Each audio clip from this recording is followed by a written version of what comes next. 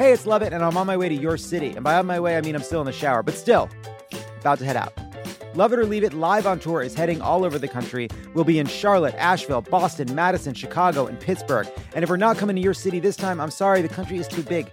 Take it up with the Pioneers. To learn more and get tickets, head to crooked.com/events.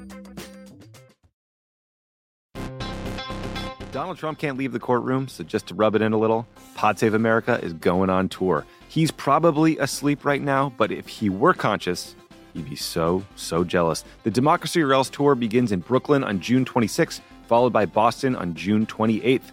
Then we go to Madison, Phoenix, Ann Arbor, and Philly. See all the tour dates and get your tickets now at crooked.com/events.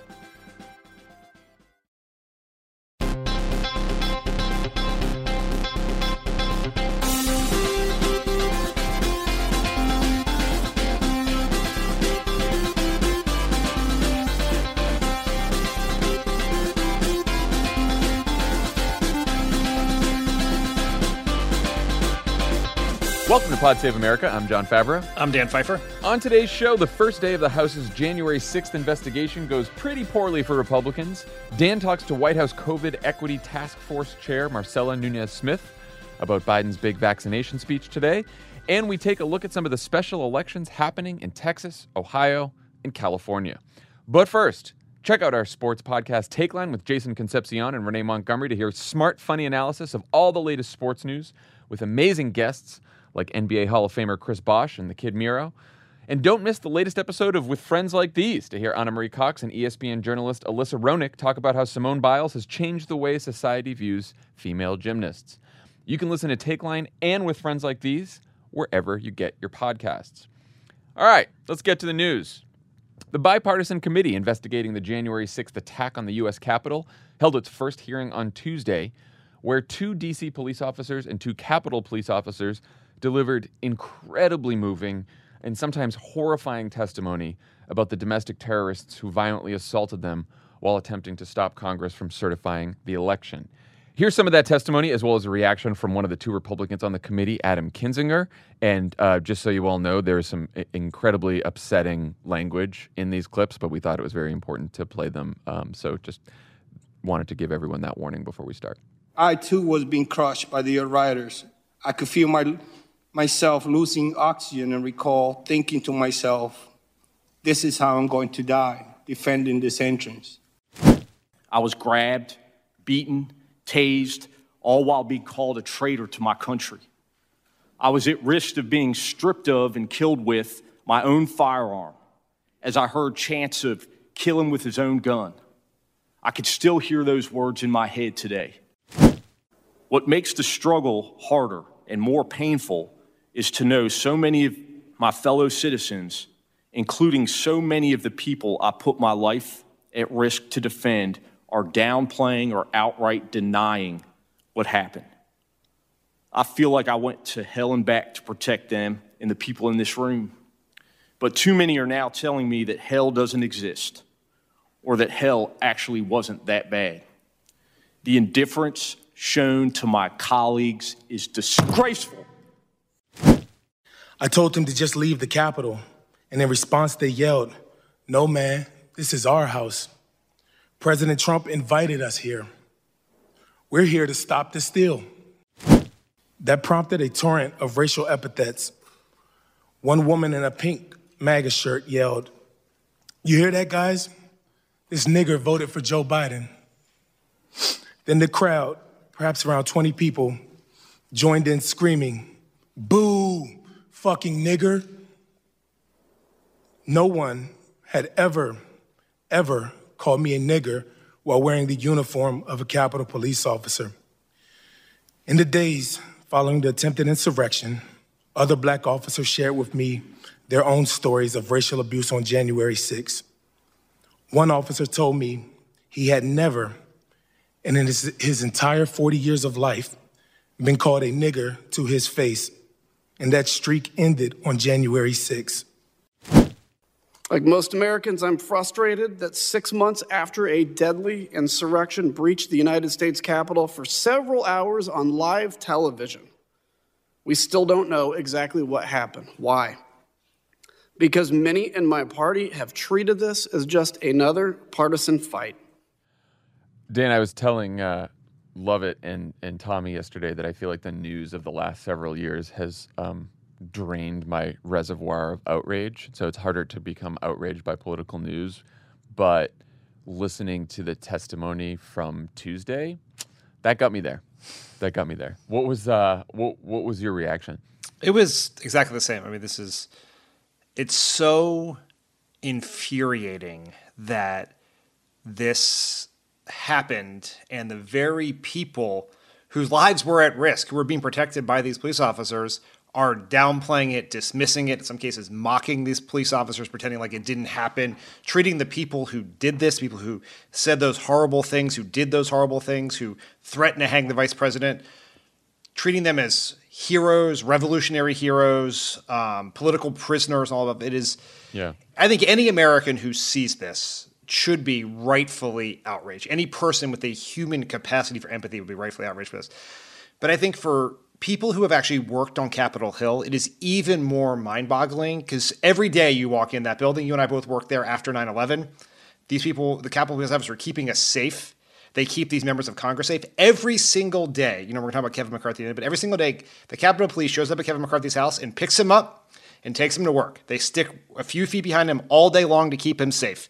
They drive him home. They stay outside his house. And the people who keep him safe, who he spends 24 hours a day with, he is dismissing this. These Capitol Police officers are a part of the fabric on Capitol Hill. And to take this and just dismiss it and be able to walk in that building every day, look these people in the eye and act like this is just so fucking infuriating that it's truly hard to stand.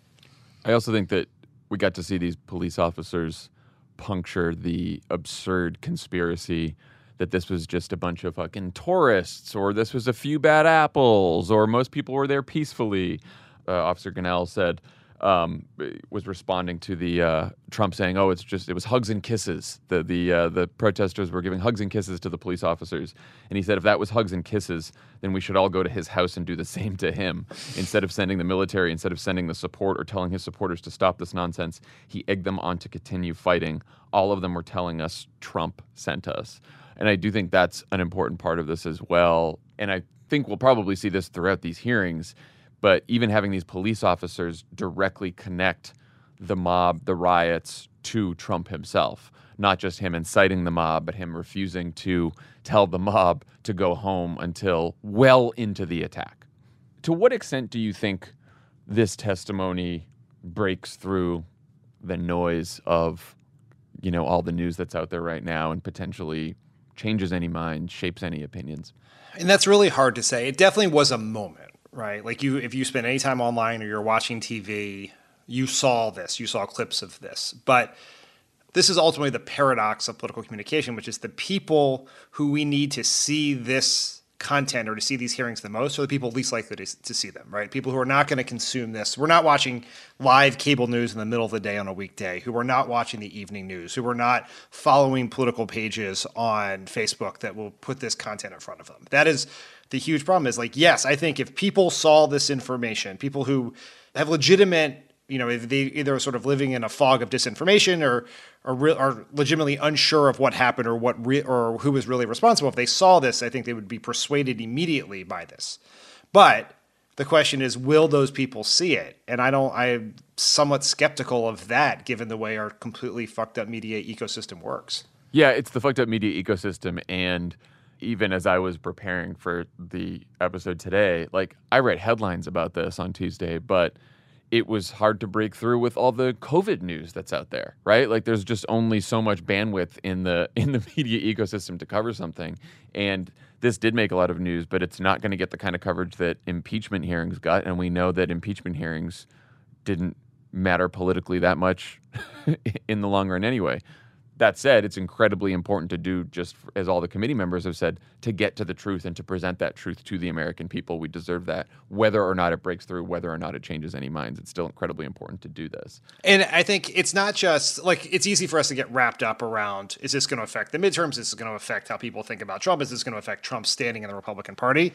But you're right, there's a historical record here, much like the 9/11 Commission. This is a huge deal in American history that Yeah. armed protesters took over one of our three branches of government and put people's lives at risk. Like, that is a moment that needs to be understood and analyzed and put in the historical record. But there's also a forward-looking thing here. Yes. This could happen again. The same people who pushed the big lie that put these people in the Capitol are still pushing that same big lie. The same Republicans who do not push back against that big lie are still not pushing back. We are on a freight train to a very similar thing happening in 2022, 2024, and any point in our near future. So we have to understand how it happened, what happened, and how we make sure it doesn't happen again. There is an immediate urgency here that you would think, even if these shameless Republicans who are dismissing this had nothing other than self-interest, they would be focused on trying to ensure that their lives are not at risk again in the near future. But alas, that is less important than somehow angering Trump or getting a poorly written, worded statement sent out about them at some point. Well, speaking of that, we heard the reaction from the two very conservative but pro-democracy Republicans on the committee. Now let's hear from some of the lunatics who actually run the party. The American people deserve to know the truth that Nancy Pelosi bears responsibility as Speaker of the House for the tragedy that occurred on January 6th. And it was only after Republicans started asking these important questions that she refused to seat them. The people of this country, the answers to the questions. We need a break. The left is interrupting the press conference. We need to end it. And if you tuned in, we did, hoping for an answer to some of the many outstanding mysteries that remain from that day, you probably came away disappointed because there weren't any answers provided. For example, we still don't know who shot an unarmed Air Force veteran called Ashley Babbitt or why she was killed. But it's not about politics at all. And for best performance in an action role, the winner is Michael Fanone. Did you watch any of the hearings today? No, I didn't. Why not? I was busy doing work. Kevin McCarthy also said that he didn't watch the hearings because he was stuck in, quote, back-to-back meetings, which is weird because Politico Playbook told us that Pelosi kicking the pro-insurrectionist Republicans off the committee would be a gift to McCarthy and other Republicans. Do those reactions from Republicans seem like they consider this panel a gift Tuesday?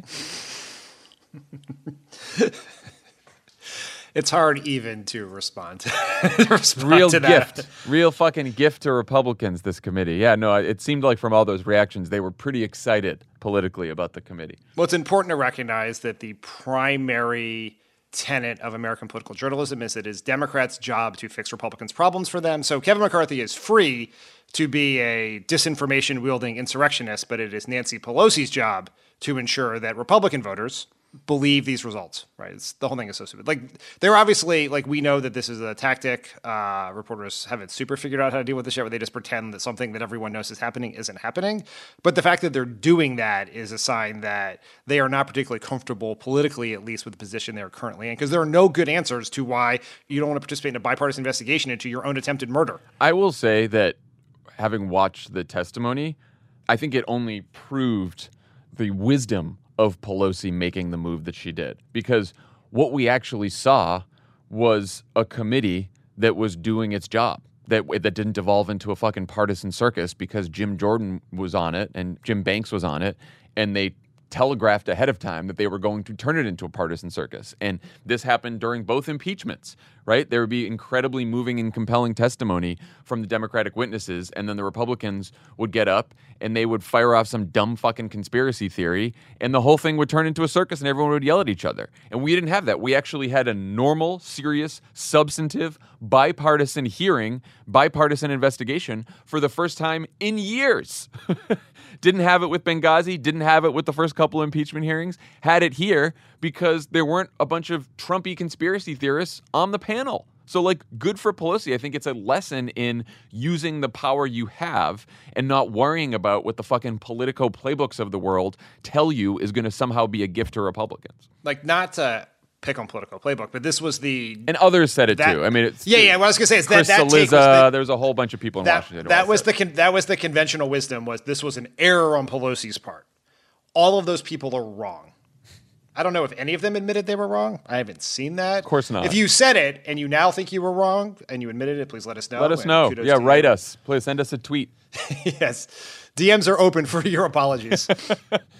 I do think it's worth, like, breaking out the different Republican reactions to this, you have the just like the Trump, I didn't read his tweets reaction. I was in meetings, I was busy, from more of the Republican leaders, except for John Thune, who was like, you should listen to those police officers. They have something to say. He was like one of the only ones that broke from the party.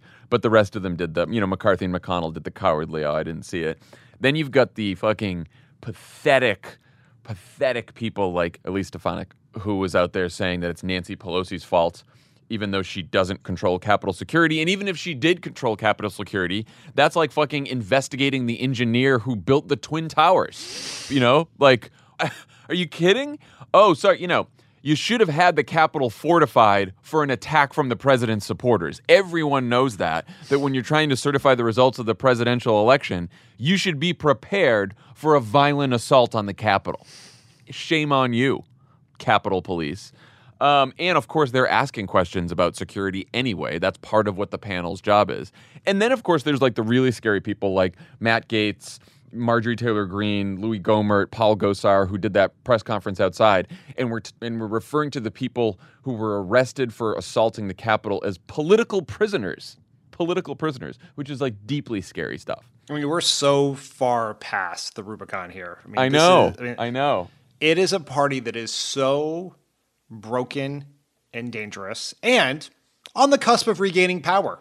Right? Well, yeah, that's what looms in the background of all of this. Yeah. Is that, in 2022 at this time, or 2023, this kind of panel could cease to exist, and we'd have House Republicans conducting all kinds of crazy investigations into fake controversies in the Biden administration. That's the preview. What do you think the committee should be focused on in terms of questions and witnesses in future hearings? Now, we've had the police officers. There's obviously going to be a whole bunch of other people called. What are you looking for at this point? I think Liz Cheney might have said this in her discussion of what she was looking for, is we need to know what happened every minute of the day in the White House. Mm-hmm. Who was talking to the Pentagon? Who was Trump talking to? What was Trump saying? Who was in communication either before, during, or after from the White House with the Oath Keepers or any other organizers of this event? We know nothing about that, right? Like, we have this, there have been a gazillion Trump books written. There have been some very credulous reporting about Ivanka's very brave statements about what she didn't like, but we don't really know what happened, and they need to use the subpoena power they have to ensure that we hear that. We should hear from Trump. Bush and Cheney testified at the 9/11 Commission hearings. They were deposed by the 9/11 Commission. Trump should do the same. Jared Kushner, Ivanka Trump, the acting defense secretary, everyone involved, we need to know what happened, what they were doing, and how we got here. Yeah. Because it's two things. It's like, how did it get organized? What intent did those people have? What contact did they have with people? And then what delayed the response, right? Which is a really very serious question about the National Guard. And we have to know that. I thought that Officer Dunn put it best when he said, if a hitman is hired and he kills somebody, the hitman goes to jail. There was an attack on January 6th and someone sent them. I want you to get to the bottom of that. I do think the connections between the rioters, domestic terrorists, and Trump or whoever else funded the Stop the Steal rally, coordinated, all of that kind of stuff needs to come out. And I think in terms of what we were talking about earlier, these committee hearings breaking through, at this point it's all about, do these witnesses make news, right? Do they tell us something that we didn't know before? Because we know how the media is, and the media is only going to cover so much incredibly gripping and moving and compelling testimony. They're now going to look for news in the hearings to cover. And so I do think that, I'm sure as Democrats and Republicans on the committee are figuring out future witnesses, they're trying to figure out, okay, who's going to make news? Who's going to tell us something that we didn't know before? And that's sort of an interesting communication strategy piece of it too, because one of the things that happened in impeachment was we often knew everything that was going to be said beforehand, which diminished some of the coverage over it. I mean, certainly like full-on political junkies will watch it live, and the networks will the cable networks will cover it, but if you're talking midday CNN, MSNBC, you're talking a very small number of people, relatively. So like holding something for drama, I think, is pretty important. So before we leave what's going on Capitol Hill, there's an alternate universe on Capitol Hill where late on Wednesday night, the Senate voted 67-32 to advance the bipartisan infrastructure framework, which is, to paraphrase Joe Biden, Dan, a bit fucking deal. Are you paraphrasing Joe Biden, or you're paraphrasing Politico Playbook? I tweeted this yesterday, which was a bad thing to do. I'm not proud of it. I hate myself for it. And then Blake Hounshell from Politico responded to it, and he said, congrats on your new job at Politico. And sure enough, it was a Politico headline. And that made me feel even worse about myself. So what did I do? I decided I'm going to say it on the podcast. And here it is. I will note that, Brian Beutler pointed out that now that it's passed, it's going to go from being a framework to a bill, which means it's going from being the BIF to the BIB. So this is it. This is it for the BIF. This is the last time we'll ever say that word, which is, I think, a small victory. I actually think the actual term now is the bid. The bid? Yeah. Oh, because it's a deal? Bipartisan. It's a deal, yeah. We don't have bill text yet, so I don't know if it ever becomes a bib, but the White House very specifically, as I understand it, changed their language yesterday from BIF to bid. If you all want to unsubscribe from the podcast at this point, we'll understand. Are you kidding? All right, we haven't even gotten to the IJIA, right? Real quickly, it's $550 billion. The big debate was over the pay-fors, how we're going to pay for this. Of course, the Republicans didn't want tax increases. Well, congratulations, you're going to get them in the reconciliation package, so fine. They're going to use funding. The funding is going to be unused COVID funds, unused unemployment benefits, $56 billion in expected economic growth, which is the kind of bullshit math that Republicans hate, but I don't fucking care. No, we hate that math. It's dynamic scoring. Oh, that's dynamic scoring. That's the kind of bullshit math that Republicans always try to shove down our throats, and now that they've embraced it is what I was trying to say. Yes. That's what yes. Yes. And they're delaying some Medicare rebate drug rolls. So it seems like whatever they found the pay-fors, again, if there was no reconciliation bill coming up, I think there would be a lot of huge problems because there is. I think that's one reason why Schumer got all 50 Democrats on board to vote for passage, including Bernie Sanders, Elizabeth Warren, the progressives in the caucus. So, there's things people didn't like about the deal, but I think everyone knows because the big economic plan, the reconciliation bill is waiting in the wings, then great, you got your bipartisan victory. Good times for everyone. What do you think about the fact that this actually might pass? It's interesting. I mean, it's really interesting, and I do think it upends some conventional wisdom or some of my own priors about how the Republicans, at least in the Senate, think about their politics. Yes, and it's not just sort of, the Mitt Romneys and Lisa Murkowskis of the world. Mitch McConnell blessed this deal and voted for it himself, even though none of his immediate deputies like John Cornyn or Thune or anyone else did, but McConnell did. Some of the original reporting and thinking on this when Schumer and Biden were undertaking the two-track strategy was that the reason McConnell was okay with this was he thought that passing the bipartisan deal would mean there would not be an appetite for a large reconciliation deal. And that he was given something was going to pass, and he could either pass a bipartisan smaller deal that was less exciting to the Democratic base, or this bigger thing that would excite the base. And given those two realities politically, he liked the former. But it seems like, we've got a lot of miles to travel here, a lot of Joe Manchin, Kyrsten Sinema interviews to try to interpret. But it seems like with at least Biden and Schumer are on track to getting both, and I can't fully understand why the Republicans are doing this, but I think it's notable. Here's my guess, and it's, not giving Republicans credit for anything, but if you're just doing a pure political calculus, there are some of them who are up in districts and states where they might think to themselves, they want a message where they can say, yeah, I'm not a complete obstructionist. I worked with the Democrats on this bipartisan infrastructure bill, but then when they tried to pass their $3.5 trillion boondoggle, I said no. So I joined them when it made sense, and I fought them the other times when it didn't. That's just in some states and districts, that's probably a message that is more compelling. Did Rubio vote yes? Rubio did vote against the deal. Flavia just texted me, so we excellent. There you go. Rubio's not a bib fan. What's interesting about that is there are only two Republican incumbents up in swing-ish states, right? Ron Johnson in Wisconsin and Marco Rubio in Florida. Ron Johnson certainly didn't vote for it. Yeah. The people who still have to navigate a Republican primary or just straight up lunatics like Ron Johnson voted the other way. Yeah. I do think there is an element of your message that does work, is they are making a case that they should be in charge of government, right? Or at least a portion of government. And therefore you have to the Senate wants to look different than Matt Gaetz, Marjorie Taylor Greene, Kevin McCarthy, and a bunch of these other people who are just shaming themselves on a daily basis, slobbering over Trump. And so that yes, we can give us part of government because we are serious enough to actually do a deal with Joe Biden. We're not insurrectionist Trumpists, is, maybe to the extent that there's any calculus there, that could be it. I also think they might want to take economic issues where they're not as popular off the table so they can go back to fighting their culture wars. That's another possibility. You mentioned Sinema and Manchin in decoding interviews. We should just talk about this really quickly before we move on. Kyrsten Sinema told the Arizona Republic on Tuesday that she supports beginning the process of reconciliation, so she will vote to move forward on the big reconciliation bill, but she does not support the $3.5 trillion top line number. She thinks that's too expensive. House progressives like AOC hit back, even threatening to tank the bipartisan deal over it. What happens here? Is this just normal negotiating that we're going to have to deal with? I mean, like, personally, I never thought that Manchin or Sinema would be all in for everything that Democrats and progressives want in the $3.5 trillion reconciliation bill because they're Manchin and Sinema. And we have known from the beginning that the only reconciliation bill that's going to pass is one that is supported by AOC and Joe Manchin.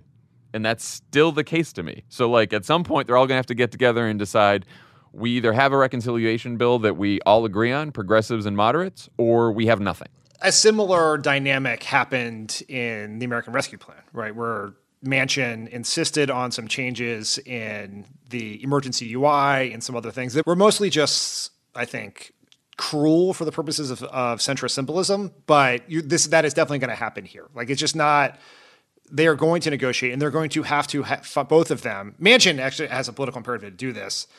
I can't really understand what Sinema's doing, but her record in recent history suggests that she will want to find some places to stick her finger in the eye of the party so she can say she did that. Yeah, it's a purely political play. She wants to just be able, just like I said, Republicans wanted to take that message to voters. She wants to say, I worked on the bipartisan infrastructure deal. I was the lead negotiator. And then when Senate Democrats tried to pass a reconciliation bill that was too much spending, I cut back on some of that spending to focus on the priorities that Arizona voters want. That's what she wants to say.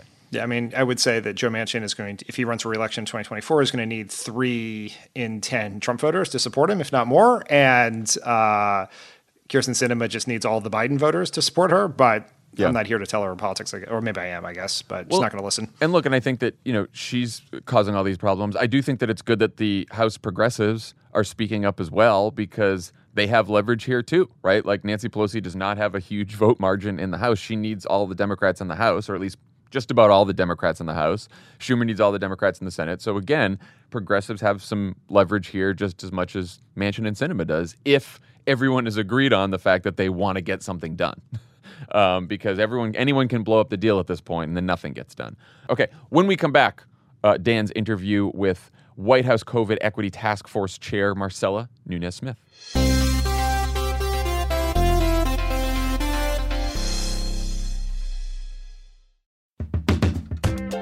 Hey, it's Lovett, and I'm on my way to your city. And by on my way, I mean I'm still in the shower, but still, about to head out.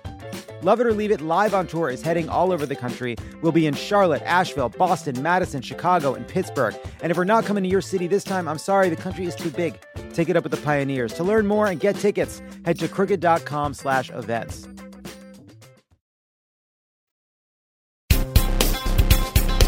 Here to talk about the Delta variant and all the latest on COVID is Marcella Nunez-Smith, White House COVID-19 Equity Task Force Chair and Professor of Medicine and Epidemiology at Yale. Dr. Nunez-Smith, great to have you here today. Thank you. It's good to be with you. Well, let's start with President Biden's speech today on vaccines. What is he announcing and what is he trying to accomplish? Yeah, we're at a really important moment right now. I think it's so important and key that the president is talking directly to the American people, saying, this is where we are. Let's talk straight about this pandemic. We have Delta here now, and that makes things more urgent than ever before, right? If you're unvaccinated, your risk is so tremendously high. And so the key still is vaccination. That is the path out of the pandemic. And so the president, is making sure people understand those basic tenets of the science, but also pushing on the important policies to help get us there. Talking about the key need for, incentives, making sure barriers are addressed for people, like access to paid time off to get vaccinated, get their families vaccinated. And of course, really importantly, saying the federal government is a large employer, and we're going to kind of model that safe workplace behavior. And so can you just shed a little light on what the new federal government policy is? Earlier in the week, the Department of Veteran Affairs came out and said, look, in VA hospitals, for those patient-facing employees and workers, vaccination is going to be a must. And that is something that's happening in healthcare systems across the country, certainly something happening where I work. And today, really very strong, clear statement from the federal administration that if you can't attest to being vaccinated as a federal employee, as a contractor, then it's going to be just important, mandatory for you to be part of a rigorous testing protocol. We have to make sure that our workplaces are safe. Why not go a step further, right? A lot of companies now are insisting on proof of vaccination to return to employment or as part of employment, because under the policy, as I understand it, if you are not vaccinated, you will have to go through testing and mitigation, but that still puts the vaccinated employees at some measure of risk. Why not go one step further and have an actual mandate on federal employees? Yeah, let me be real clear. It's not in anybody's advantage to try to game this system, right? I mean, if you're unvaccinated and you're around others, you are at extremely, extremely high risk. So everything we're talking about is really a bridge to vaccination. There are going to be a few people, of course, there are medical reasons why vaccines are not advised. That's a very, very small number of people. So I think what we're seeing is making sure people understand the urgency and have this window of time to be able to say, let me go get vaccinated. And everything we're talking about in terms of mitigation is that bridge. Testing strategies, masking strategies, those are not destinations in this public health crisis. The destination is vaccination. And so whether we see municipalities or employers, it's important to give people that window of time to get vaccinated. So is there a point at which, understanding that as I see the numbers, the number of daily first doses is going up pretty quickly here, which is a very good sign. But is there a point at which you will, the federal government or others should say to unvaccinated people, you have to do this, as a part of your federal employment? School students have to attest to vaccination for polio, measles, et cetera. Is there a need for more sticks in the process of getting people vaccinated? Yeah, vaccination is obviously, this is a personal decision. It's a choice. I do think when you look across the country, what you see is a combination of different strategies and approaches. Directly to your question about the federal administration, these guidance and policies are going to continue to be revisited. I think this is the right policy, the right direction, the right conversation for where we are right now. I certainly, and I've said this before, I'm a practicing internal medicine physician. I have needed to attest vaccination my entire career for my employment, for example, with influenza. And that's key. That's about keeping me safe. It's about keeping my colleagues safe. It's about keeping my patients safe. So certainly, we talk a lot, but you bring up a really great point, which is, we have a history in the country about vaccination and a shared understanding about the critical importance of vaccination for our public health. The revised mask guidance from the CDC yesterday, I think, was a wake-up call to a lot of people, particularly a lot of vaccinated people, about the risk that still exists and that the pandemic is continuing to go. Can you help explain to our listeners what the new guidance is and why the CDC took this step to revise guidance? Yeah, absolutely. This is so important. So, the CDC came out and updated their guidance, and very appropriately so. I think, I am certainly reassured as someone living in our country that the science, the evidence, the data are really leading the way, that everybody's paying really close attention. When the science changes, then the recommendations change. So this week, CDC came out and said, first point is we are now living in the time of Delta. And so Delta is a variant unlike the variants we've had previously. It is extremely, extremely contagious. And so with the new dynamics of this virus, the new dynamics of transmission, got to think again about what's necessary.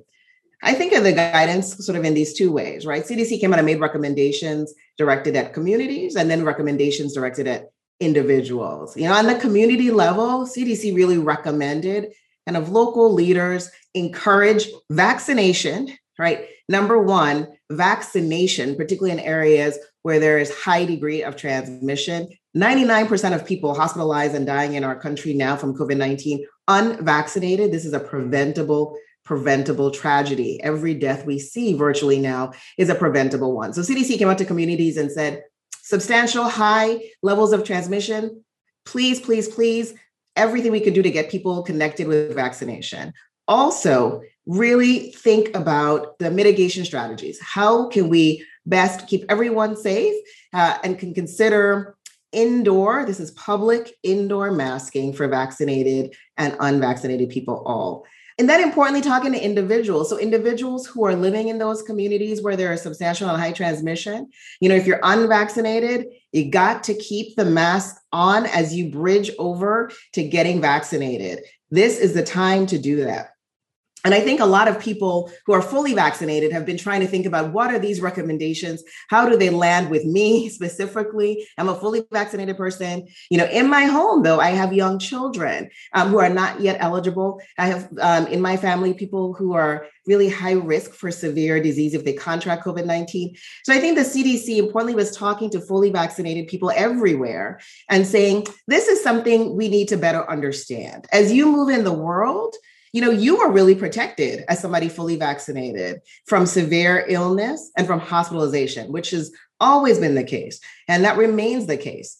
But now with Delta, as a fully vaccinated person, very small risk, but people should be aware, right, that the risk is not zero, that you might be able to get infected with Delta and transmit it, right? And transmit it in your home, in your household, a close contact, to somebody who might not yet be vaccinated, like a young child, to somebody who might be immunocompromised or otherwise at risk for severe illness. And so for those people, we might want to think about wearing a mask when in public indoor settings. And so I think that's really what I've heard a lot of people ask more questions about is like, what does this mean for me as a fully vaccinated person? And that's what the CDC was underscoring this week. I think one of the things that's hard in the assessment of risk here, because everyone's making their own assessment, everyone's situation is different. Yeah. I'm in this situation you are, where all of the highly vulnerable older people in my life, my in-laws, my parents are vaccinated, but I have 2 children who are under the age of 12 and therefore not vaccinated.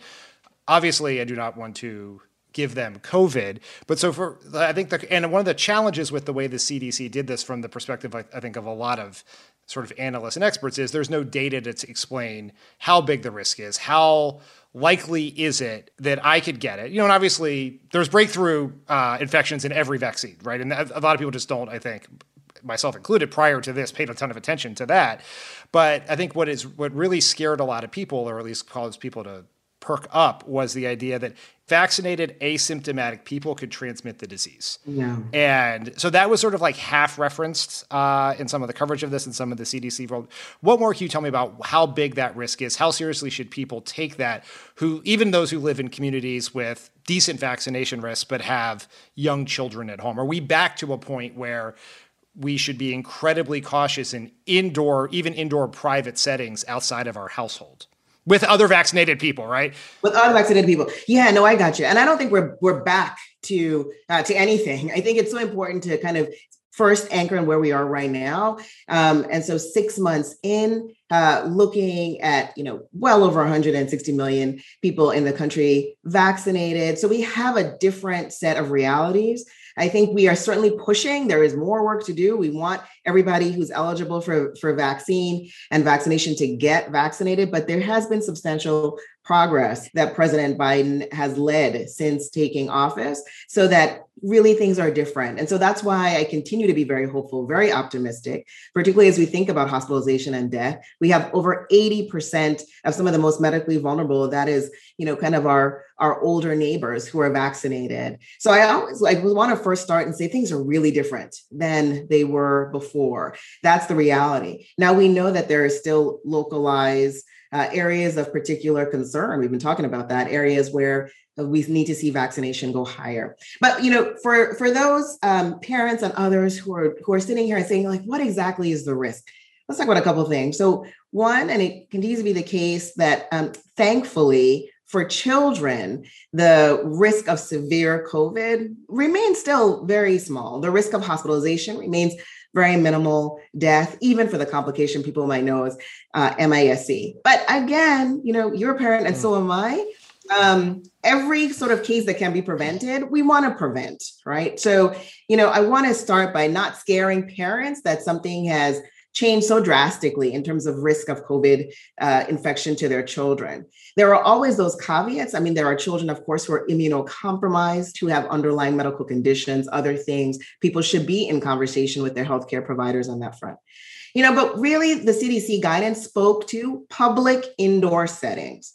And so, when we think about going out into the world where we really are quite unsure about the vaccination status of those people we might be around for any substantial length of time, it really is now up to the individual to say, do I want to wear a mask? So that might be the grocery store, right? As one example, where people may have shed that mask before and now may think about that decision in light of who is in their home and in their household contacts. So it really is about when you're in public indoor spaces and you just don't know the vaccination status of others. I know many other people too, we have our little pods, right? Where we do play dates with other families. We know their vaccination status and other things. And we're really not looking to a lot changing in that from the CDC updated guidance. That's very, very helpful. For me personally, at least, so if not our listeners. There was sort of a collective groan earlier this week when there was an announcement that the study on pediatric vaccines was expanded there, and that was interpreted as delaying when we would actually be able to get vaccines to kids under the age of 12. I think a lot of parents had some real high hopes that would happen around the start of school or earlier this year. It seems like that's going to be later. Can you help level set expectations or explain that process a little bit so people can understand what's coming? Yeah, of course. So, people, I think, at this point understand that this process really begins with the FDA in terms of reviewing data submitted by the vaccine manufacturers, independent scientists involved in that process, recommendations made to the FDA leadership in that space. Then, of course, the partnership with CDC and independent advisors there as well, ACIP, in terms of recommendations. So those processes remain the expectation when we're talking about the pediatric vaccines. I think everybody hopefully is aware that everyone 12 and older is already eligible, has gone through that process. The vaccine supply is there. So really are encouraging people, particularly ahead of back to school, to go out and get your children vaccinated. So the question becomes that next age group, and the clinical trials are very much well underway and expect that process to go through. I'm sure people have heard Dr. Fauci and others say, look towards the middle of fall to perhaps have that. It's not inevitable that expanding the number of participants is going to substantially lengthen that process. So I want to reassure people on that front as well. And I think as we have really seen, I think at every step in these past 6 months, the signs, the evidence, the data, but also really making sure that we are efficient and timely. But these processes do involve, again, independent bodies as well. And so the administration, certainly the White House, isn't setting the timeline on that. A large part of your work and your task force work is convincing vaccine hesitant people to get the vaccine. Would your job be easier if the FDA moved forward with permanent approval of the vaccine? Anecdotally, you hear a lot of people use that as the reason why they are not yet willing to do it, because it's experimental, it's a test, they've sort of fallen. That's sort of been a real opportunity for the misinformation peddlers, is the fact that it's still under emergency authorization. Should the FDA move forward with permanent approval as soon as possible? Yeah, I think you're so right. This sort of the question of people who are still vaccine deliberating and what might help them and give them that degree of confidence. And we've heard, as you said, anecdotally, but also now we have many, many polls that have shown there are people who are waiting for that full approval, that full licensure to have a higher degree of confidence. The reality is we have so much more data at this point than we typically do, even when other vaccines or therapeutics come through the approval process. But yet, you can understand how some folks have really said that they're waiting for the full approval to help make up their mind. And, we've heard some employers say that as well. So we know a lot of people are paying attention to that approval process. I think we want to be sure, a lot of folks have questions about the vaccine, also have questions about political interference and processes.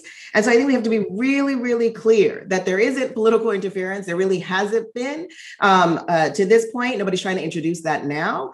I would say that folks at the FDA, career political, I think everybody understands the importance of the work and the importance of getting it right. So I think the job of those of us who are out there talking, one-on-one to people and in communities is to continue to share the data that we do have and we do know around just how effective the vaccines are and how many millions of doses have been given safely. I say to people all the time, where we are in this country right now, the choice is between the virus or the vaccine.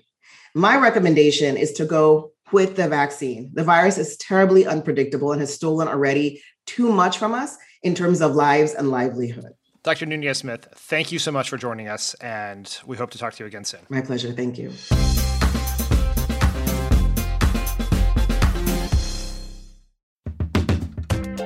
Hey, it's Lovett, and I'm on my way to your city. And by on my way, I mean I'm still in the shower, but still, about to head out. Love It or Leave It Live on Tour is heading all over the country. We'll be in Charlotte, Asheville, Boston, Madison, Chicago, and Pittsburgh. And if we're not coming to your city this time, I'm sorry, the country is too big. Take it up with the pioneers. To learn more and get tickets, head to crooked.com/events.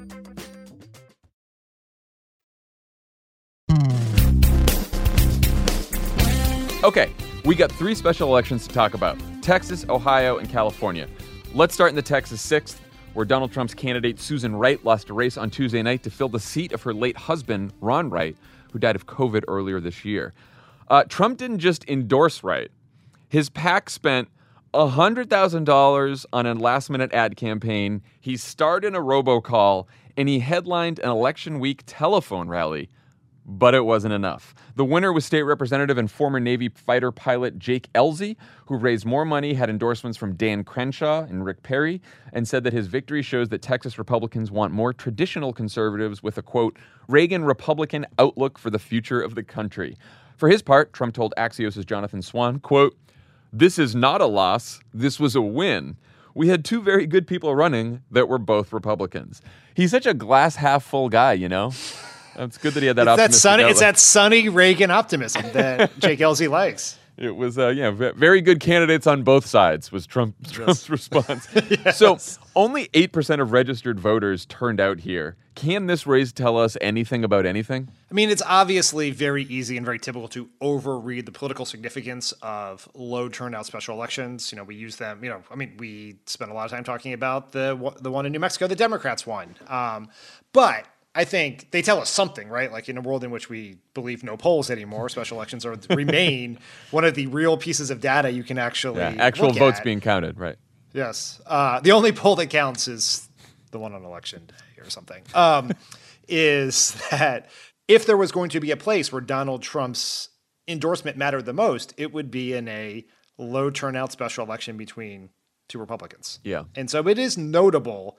And it wasn't like he picked, in some cases, he picks the wrong person. Like it's the long shot Trumpist person. Like I think in the Madison Cawthorn race, he picked the person that Mark Meadows told him to pick, who lost. But in this case, this is the widow of the member of Congress who passed away. Like that is normally a recipe for success. And so he had everything going in his direction and still lost. I think that's just something that is worth noting because it does fit within a pattern of a couple of other things we're seeing that I think are worth noting. Like Ben Jacobs pointed out on Twitter that there was a special election in Staten Island recently where Trump's candidate won, but barely. And that is the capital of MAGA Nation right there in Staten Island. And so I think, there is this presumption that Trump rules the Republican Party, and certainly most of the Republicans act like he does, but there are some maybe cracks in the firmament here. I think you can hold 2 different ideas in your head at the same time, which is one, does Trump's endorsement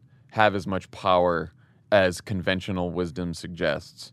This election and perhaps others says maybe not. On the other, is the Republican Party still controlled by Donald Trump? And the answer to that can be yes, because at one point in this race, Wright attacked Ellzey for not being sufficiently supportive of Donald Trump, actually called him a never Trump candidate.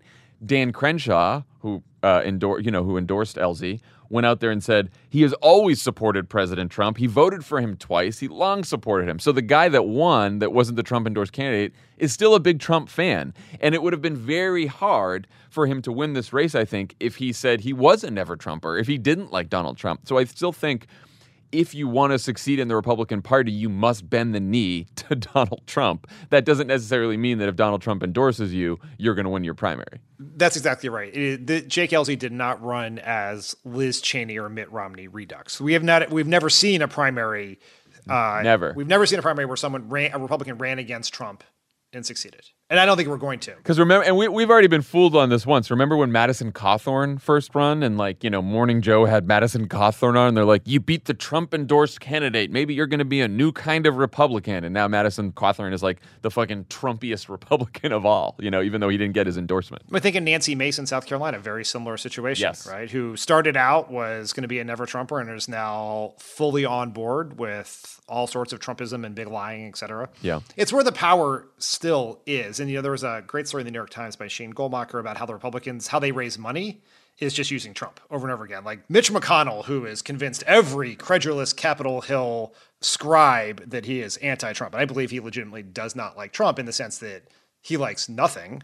He has no human emotion. But the NRSC, which he controls, sells a bunch of tchotchkes with Donald Trump's face on it wearing that Uncle Sam garb, right? So it's like Trump's as powerful as Republicans let him be, and they are certainly letting him be it. Yes. Let's turn to Ohio, where another special election in Ohio's 11th congressional district to fill the House seat held by Housing and Urban Development Secretary Marcia Fudge has become a proxy fight between two wings of the Democratic Party.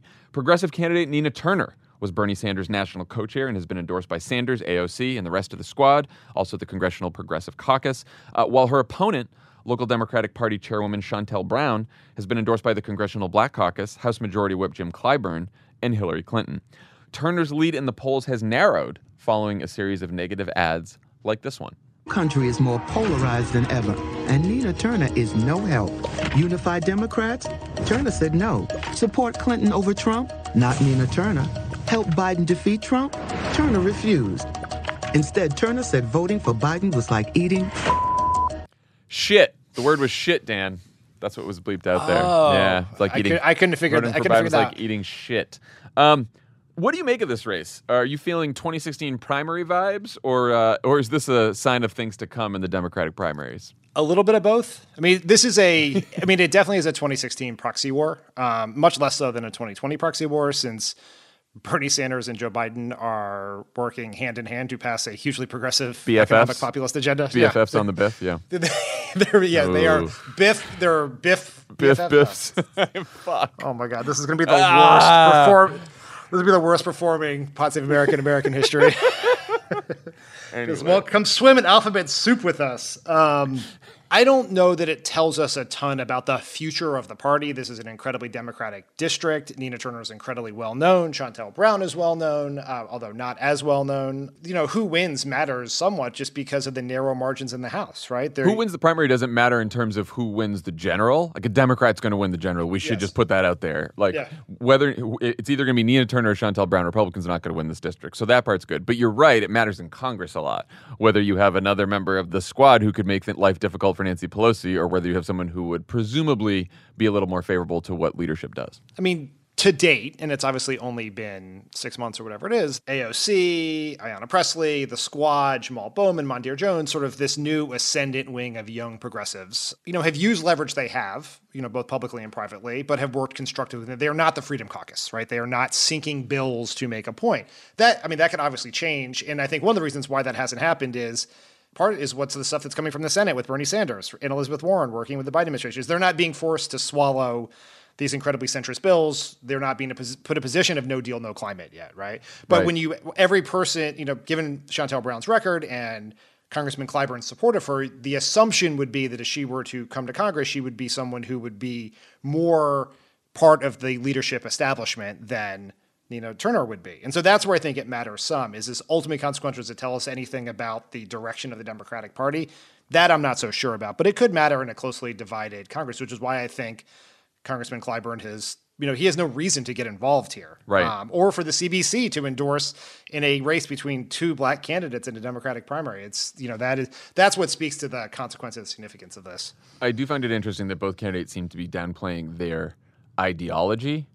And talking more about their stance on issues, which of course is, it says something about your ideology, but they're not necessarily talking about I'm a progressive, I'm a moderate. It's more, Nina Turner saying I'm from outside the establishment.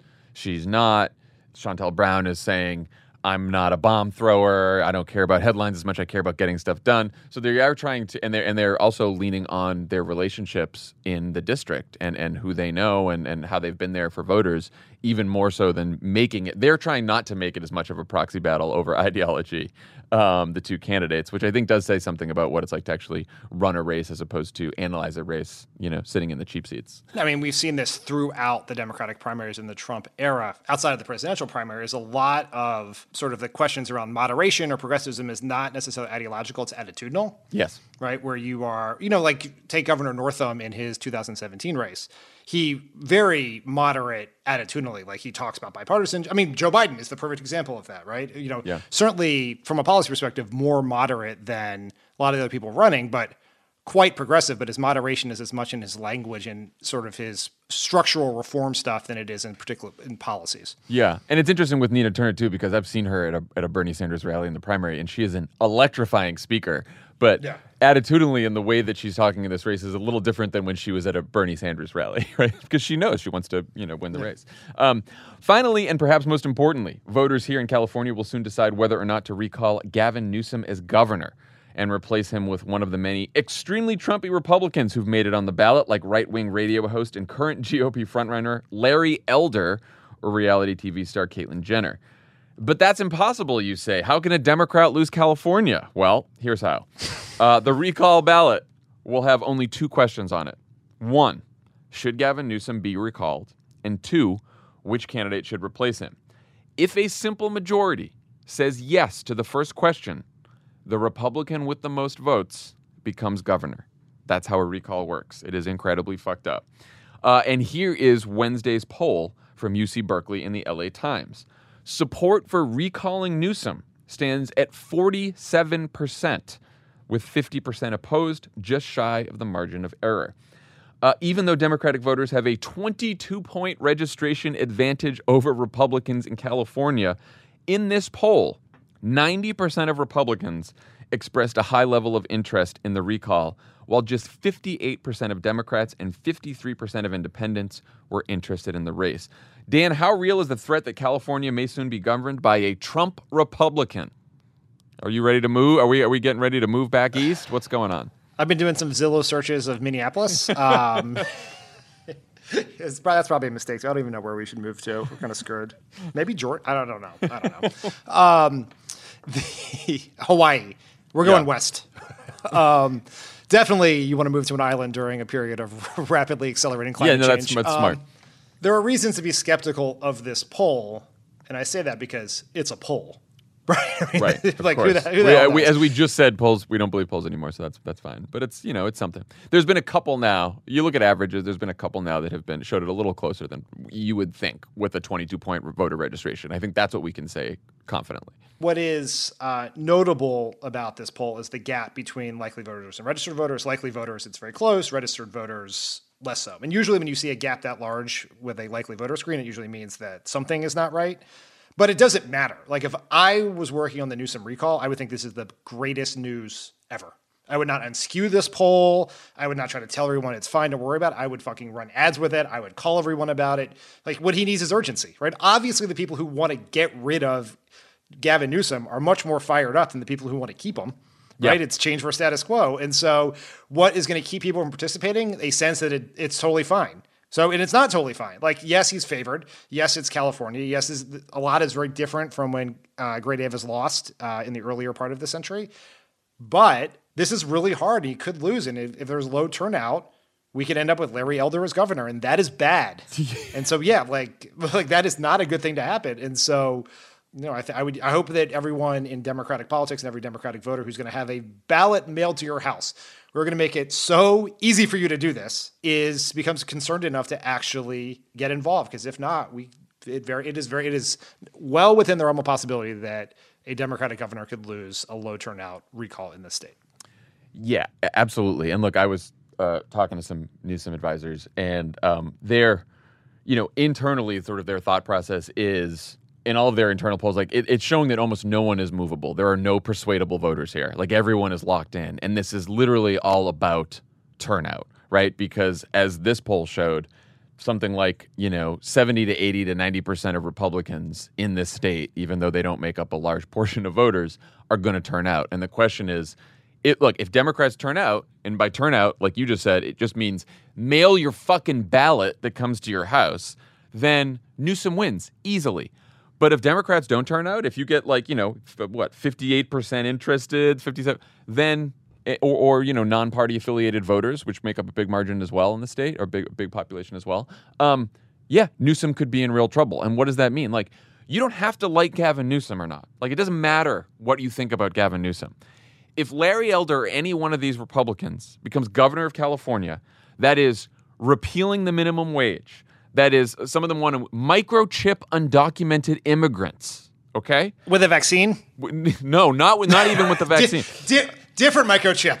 Yes. Restrict access to abortion in California. All right, this is what happens with the Republican governor. One of the reasons they started the recall petition in the first place was over gun rights. They want to put more guns in people's hands. An environmental group was doing an event about the recall the other day, and they said, vote no, or there's going to be an oil derrick next to your house because they're going to fucking drilling for oil on the coast of California. Like, this is a fucking nightmare. And so there's going to be a lot of focus, and I'm sure the media is going to focus on Gavin Newsom as governor and his record and what he's done, and is it this scandal? It doesn't fucking matter what you care about, what you think about Gavin Newsom. You have to vote no on the recall if you don't want fucking California to slide into the ocean, and to be run by a Trumpy Republican. That's the threat here. And I do think one of the groups of voters that I think they're concerned about are like 25 to 35-year-old progressives that live in urban areas, suburban areas, who may not pay as much attention to the news, who may not be as engaged. Like, everyone who's listening to this podcast, especially, I know we have a lot of listeners in California, like, you're probably going to vote, right? Because you're listening to Pod Save America and you're very engaged. But, like, go out and you got to tell your friends, your family, you got to remind people to vote. Vote by mail starts on August 16th. So a ballot will be mailed to your fucking house. And you can start voting. You can start mailing them in on August 16th. And then for people who somehow don't do that for some reason, in-person voting is September 14th on Election Day. If you're not sure if you're registered to vote, if you're not sure you're going to get a ballot in the mail, you can go to votesaveamerica.com, find out if you're registered, request a ballot. But it's incredibly important here. Incredibly important. And the message from the Newsom campaign is vote no on the first question and leave the second question blank. Yes. That's what they're saying. Yeah. And that is important because when Gray Davis was up in 2003, I guess that was, there was a slightly different strategy. There was the lieutenant governor, Cruz Bustamante, a Democrat, was on the ballot as a stalking horse. So if you voted yes, you could vote for Cruz Bustamante. The only Democrat on the ballot is a YouTube star I'm probably too old to know who is, but just vote no. And here's the thing, as you point out, I think Gavin Newsom has done a pretty darn good job as our governor on a lot of things and handled a very difficult situation. But if you are a Democrat, you're a progressive, or for some reason you're mad at Gavin Newsom, there is an election next year. Yeah, we just forgot 1 year about that. away. Yeah, he is up for re-election next year. We are just wasting a giant fucking ton of money when people could just have the opportunity to vote him out next year. And if there was a primary and you think there's a better Democrat, then find a candidate in a primary against him next year if that were to happen. But we cannot let this happen. Like, this is incredibly important. Get your ballot. Go to Vote Save America. Vote no. We can move on and have another election next year. Also, this has implications for the 2022 midterms, right? Because we know that one of the threats in the midterms is voter apathy on our side, that Democrats aren't going to turn out. And I think that if we can prove here in California that, Democrats are going to turn out and we're still going to have high turnout rates just like we did in the Trump era to make sure that Gavin Newsom isn't recalled, then it's going to be a good sign for the midterms. If, on the other hand, we couldn't even turn out the Democratic base in California for this race, I think it's going to portend some pretty bad prospects for the midterm races. One more important thing, too. Dianne Feinstein, senator from California, pretty fucking old. Do you want a Republican governor, Larry Elder, to potentially replace her in the Senate, and then we also lose the Senate majority as well as the governorship of California? Probably not, right?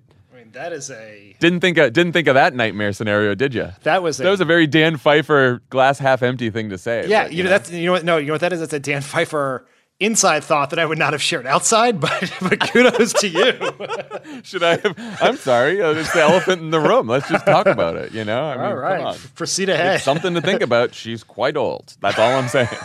We have seen this kind of stuff happen before. I wish her all the best. I hope she's there for just, you got to be careful. All right, on that note, again, it's votesaveamerica.com. Find out if you registered. Vote no on the recall. Tell your friends, tell your family. Okay, Dan, I think that's all we got for today. Let's end on a high note. Thanks to Marcella Nunez-Smith for joining us today. Everyone have a great weekend. VoteSaveAmerica.com. Vote no on the recall. And we'll talk to you next week. Bye, everyone.